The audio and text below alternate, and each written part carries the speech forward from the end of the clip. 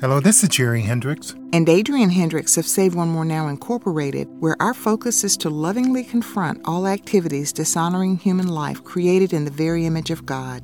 There is no greater dishonor to God and to human life than to bypass, by ignorance or rejection, His salvation that is only available through the shed blood of Jesus Christ.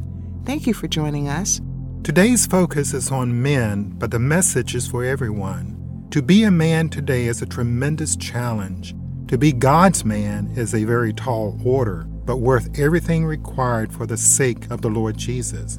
As for me, I really enjoy being a man, a husband, and a father. My heart skips a beat when my wife introduces me as her husband. I love to hear our daughter call me Dad, and I cherish our talks about daddy and daughter stuff. My wife and daughter know that I take being a husband and a father seriously. Although we've been married 48 years, I enjoy opening doors for my wife, holding her hand when we walk together, and doing special things that demonstrate my love for and devotion to her. But without the change in my heart made by Jesus and the keeping power of the Holy Spirit, there wouldn't be a shred of anything decent in me, much less love for my wife and for our daughter. I would be a lost, lonely soul, devoured by my own lusts, dangerous for anyone to encounter, and doomed to an eternity in the lake of fire. You men, fathers, and husbands who have committed your lives to the Lord Jesus, I believe He wants you to hear Him say, I love you. Because the Lord sees you so thoroughly, you can trust Him completely. He promised each of us at Hebrews 13:5, I will not in any way fail you, nor give you up, nor leave you without support. I will not in any degree leave you helpless, nor forsake, nor let you down, or relax my hold on you. Assuredly not. Many men listening may be single or separated from family due to death, estrangement, divorce, or a number of other reasons. Some of you are lonely and you want to be married with a family. Let us encourage you here and now to wait on the Lord for His best for your life. We believe His message for every man today is, look at me. I understand where you are, and I know who you are. Remember, I made you. What did my servant tell you at Psalm 139? For you I will speak the words of David, the man after my own heart, but from my perspective. I have examined you, and I know you. I know when you rest and when you are active. I understand what you are thinking even when you are distant from me. I scrutinize your life and your rest. I am familiar with all of your ways. Even before you form a word on your tongue, I know it completely. I encircle you from back to front, placing my hand upon you. I know it is too amazing for you. It is beyond your reach, and you cannot fathom it. Where can you flee from my spirit, or where will you run from my presence? If you rise to heaven, there I am. If you lay down with the dead, there I am as well. If you take wings with the dawn and settle down on the western horizon, my hand will guide you there too, while my right hand keeps a firm grip on you. It was me who formed your internal organs, fashioning you within your mother's womb. I made you, and you are fearfully and wondrously made. Your frame was not hidden from me while you were being crafted in a hidden place, being knit together in the depths of the earth. My eyes looked upon you, and everything was recorded in my book. The days scheduled for you were inscribed, even though not one of them had come yet. How deep are my thoughts of you, how great are their number. Were you to count them, they would number more than the sand. When you awake, I will be with you. It appears that, in many ways, men are under siege. We want to say plainly that we recognize men need to be in our world. And if God has made you a man, you are blessed. Now, we don't mean to insult your intelligence, but our society makes the need for clarity imperative here. If you have the anatomy of a male from birth, regardless of your age, it is certain that God created you to be a man. If your feelings are telling you something different, this is a good time for you to inspect your equipment. We're not talking about getting in touch with your feelings, but in touch with reality. If you are a true Christian, you have already accepted the fact that God makes no mistakes. How He fashioned you is integral to the plan He has for your life. That plan was established prior to creation, and He desires for every man to walk in His truth and fulfill His intended purpose. Ephesians 1 verses 4 and 5 read, Even as in His love He chose us, actually picked us out for Himself as His own in Christ before the foundation of the world, that we should be holy, consecrated and set apart for Him, and blameless in His sight, even above reproach before Him in love. For He foreordained us, destined us, planned in love for us to be adopted, and revealed as His own children through Jesus Christ in accordance with the purpose of His will, because it pleased Him and was His kind intent. Paul continues to elaborate at Ephesians 2:10. For we are God's own handiwork, His workmanship, recreated in Christ Jesus, born anew that we may do those good works which God predestined, planned beforehand for us, taking paths which He prepared ahead of time that we should walk in them, living the good life which He prearranged and made ready for us to live. More is revealed at Romans 8:29 through 30. For those whom He foreknew, of whom He was aware and loved beforehand, He also destined from the beginning, foreordaining them to be molded into the image of His Son, and share inwardly His likeness, that He might become the firstborn among many brethren. And those whom He thus foreordained, He also called, and those whom He called, He also justified, acquitted, made righteous, putting them into right standing with Himself. And those whom He justified, He also glorified, raising them to a heavenly dignity and condition or state of being. We want to encourage all men, whether you are single, married, with or without children. We are addressing you in that order because this is the order God established from the beginning. Men should be single first, then marry, and then father children. However, this does not mean that any one of these states is superior to the other. What is superior is to live so that you demonstrate God's presence in you, as Paul says at Ephesians 4:1.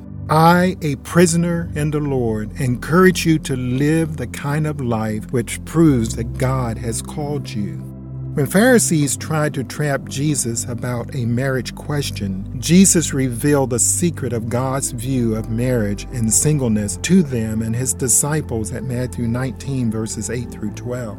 Jesus answered them, Moses allowed you to divorce your wives because you're heartless. It was never this way in the beginning. I can guarantee that whoever divorces his wife for any reason other than her unfaithfulness is committing adultery if he marries another woman. The disciples said to Him, If that is the only reason a man can use to divorce his wife, it's better not to get married. He answered them, Not everyone can do what you suggest. Only those who have that gift can. For example, some men are celibate because they were born that way. Others are celibate because they were castrated. Still, others have decided to be celibate because of the kingdom of heaven. If anyone can do what you've suggested, then he should do it. Here Jesus clearly said that singleness was a special gift. The Apostle Paul also had something to say about being single in the 7th chapter of 1 Corinthians, specifically verses 1, 8, 17, 20, 24, 32, and 35. Now, concerning the things that you wrote about, it's good for men not to get married. I say to those who are not married, especially to widows, it is good for you to stay single like me. Everyone should live the life that the Lord gave him when God called him. This is the guidance I use in every church. All people should stay as they were when they were called. Brothers and sisters, you should remain in whatever circumstances you were in when God called you. God is with you in those circumstances. So I don't want you to have any concerns. An unmarried man is concerned about the things of the Lord, that is, about how he can please the Lord. I'm saying this for your benefit, not to restrict you. I'm showing you how to live a noble life of devotion to the Lord without being distracted by other things. But Paul wasn't ignorant. He recognized the need for marriage and had much more to say throughout the remainder of the chapter because of the need for caution. But in order to avoid sexual sins, each man should have his own wife, and each woman should have her own husband. Husbands and wives should satisfy each other's sexual needs. A wife doesn't have authority over her own body, but her husband does. In the same way, a husband doesn't have authority over his own body, but his wife does. Don't withhold yourselves from each other unless you agree to do so for a set time to devote yourselves to prayer. Then you should get back together so that Satan doesn't use your lack of self-control to tempt you. What I have just said is not meant as a commandment, but as a suggestion. However, if you cannot control your desires, you should get married. It is better for you to marry than to burn with sexual desire. I pass this command along, not really I, but the Lord. A wife shouldn't leave her husband. If she does, she should stay single or make up with her husband. Likewise, a husband should not divorce his wife. I, not the Lord, say to the rest of you, if any Christian man is married to a woman who is an unbeliever and she is willing to live with him, he should not divorce her. If any Christian woman is married to a man who is an unbeliever and he is willing to live with her, she should not divorce her husband. Actually, the unbelieving husband is made holy because of his wife, and an unbelieving wife is made holy because of her husband. Otherwise, their children would be unacceptable to God, but now they are acceptable to Him. But if the unbelieving partners leave, let them go. Under these circumstances, a Christian man or Christian woman is not bound by a marriage vow. God has called you to live in peace. How do you, as a wife, know whether you will save your husband? How do you, as a husband, know whether you will save your wife? Because of the present crisis, I believe it is good for people to remain as they are. Do you have a wife? Don't seek a divorce. Are you divorced from your wife? Don't look for another one. But if you do get married, you have not sinned. If a virgin gets married, she has not sinned. However, these people will have trouble, and I would like to spare them from that.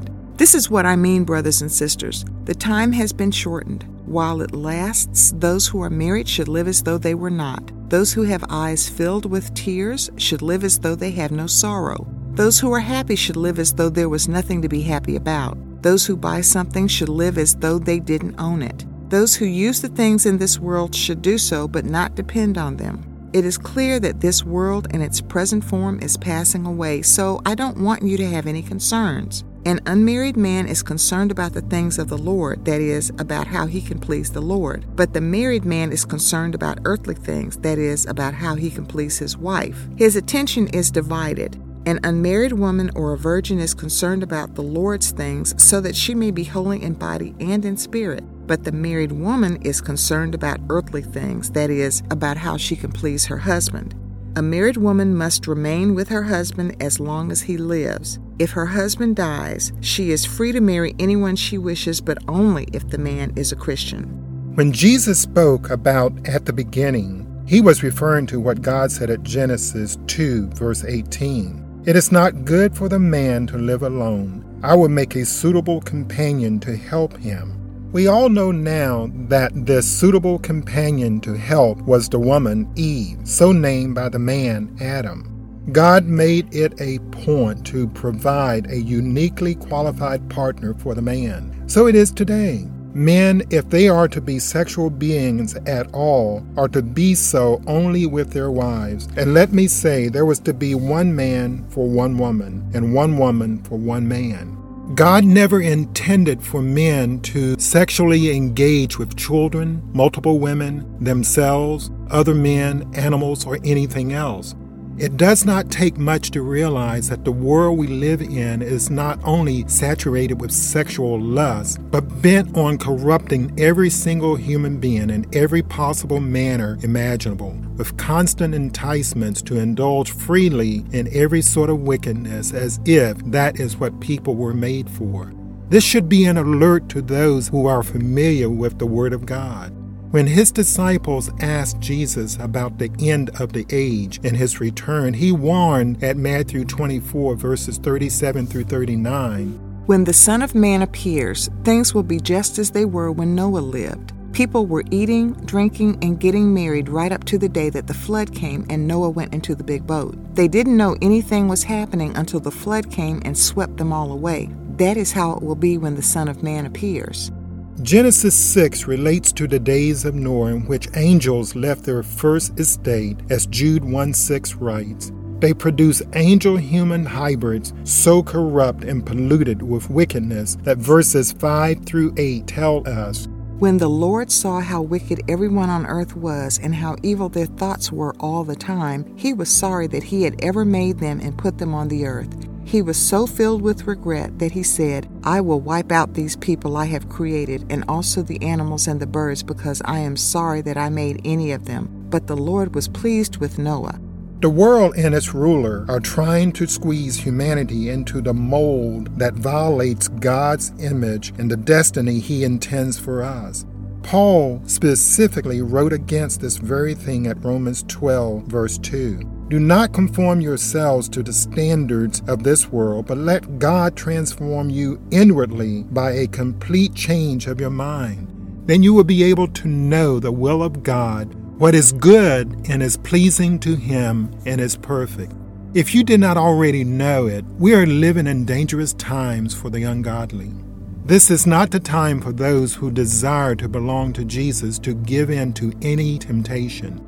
It is time for us to double down in prayer and watchfulness over ourselves and over our households with the humble leading of the Holy Spirit. Ephesians 6, verses 10 through 18 says it like this. Finally, let the mighty strength of the Lord make you strong. Put on all the armor that God gives so that you can defend yourself against the devil's tricks. We are not fighting against humans. We are fighting against forces and authorities and against rulers of darkness and powers in the spiritual world. So put on all the armor that God gives. Then when that evil day comes, you will be able to defend yourself. And when the battle is over, you will still be standing firm. Be ready. Let the truth be like a belt around your waist, and let God's justice protect you like armor. Your desire to tell the good news about peace should be like shoes on your feet. Let your faith be like a shield, and you will be able to stop all the flaming arrows of the evil one. Let God's saving power be like a helmet, and for a sword use God's message that comes from the Spirit. Never stop praying, especially for others. Always pray by the power of the Spirit. Stay alert and keep praying for God's people. In closing, over the years we've heard a number of messages on the Proverbs 31 women. Many have used this as the Christian standard for women in the lives of their families and for their husbands. Well, while jogging, the thought came to me, what would Proverbs 32 for men read like?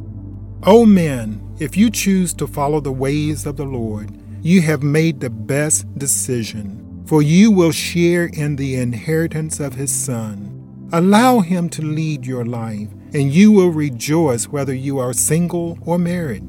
My brother, it can be a good thing to marry, but make sure God himself is the object of your greatest desire. Only pursue a woman if you intend to marry her, and after you are wed, continue to pursue her, but pursue none other. Fidelity and kindness to your wife will endear her to you. Bless your children with security, and model a standard that will cause others to seek you for its secrets. Husbands, since God has made you to lead your family, treat the allure for strong substances through the mouth and through the eyes as you would a deadly poison. They will make you forget your responsibilities, and if you mistreat your wife and children, God will repay you for this. No matter what comes against you, remember your eternal hope and power reside in Jesus, God's anointed. If you encounter the poor and miserable, rescue them with the same everlasting life and comfort of soul you have received. You, godly man, must defend your wife and children. Then those helpless and hopeless may, under your care, be restored to life. Let it be said that you are faithful, just, and full of integrity, no matter the cause. It is especially more important, husband, father, to remember the eyes of your wife and children are watching you. A husband's desire is to be honored in the sight of his wife.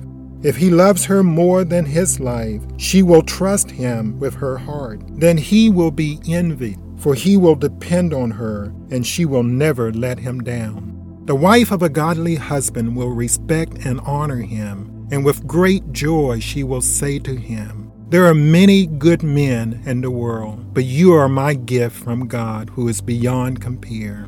Cleverness of a man is often deceiving. Physical vigor and virility will fade with time, But the husband and father who fears the Lord will be honored by his wife and treasured by his children. Your wife and children will show you love and respect and come to your defense in public, for you have proven yourself worthy. Men, as we push aside every distraction, we must reach for and achieve God's declared purpose with all the passion and zeal we can muster. We must fight with the weapons God has given us to destroy the devilish agenda promoted by our society. In this process of overcoming forces which would defeat us, we become all that Jesus paid for us to be. 1 Corinthians 15 verses 45 and 47 tell us that the first man was named Adam, and the scriptures tell us that he was a living person. But Jesus, who may be called the last Adam, is a life-giving spirit. The first man was made from the dust of the earth, but the second man came from heaven. Listeners, Jesus is the only one who can deliver on his promise of eternal life and save us from the world's corruption. He gives the invitation to everyone tired of living their own way in Matthew 11, verses 28 through 30. Come to me, all who labor and are heavy laden, and I will give you rest. Take my yoke upon you and learn from me, for I am gentle and lowly in heart, and you will find rest for your souls, for my yoke is easy and my burden is light. If you are uncertain about your future, the heavenly man now makes a sure offer that no man can afford to refuse. We at Save One More Now Incorporated encourage all listeners to seek the Lord for His calling on your life. Faithfully spend time with Him throughout the day, and you will come to know without a doubt that He really loves you and He has a purpose for your being here. You can hear this message again on our website at SaveOneMoreNow.org. We can be reached by email at truelife@SaveOneMoreNow.org.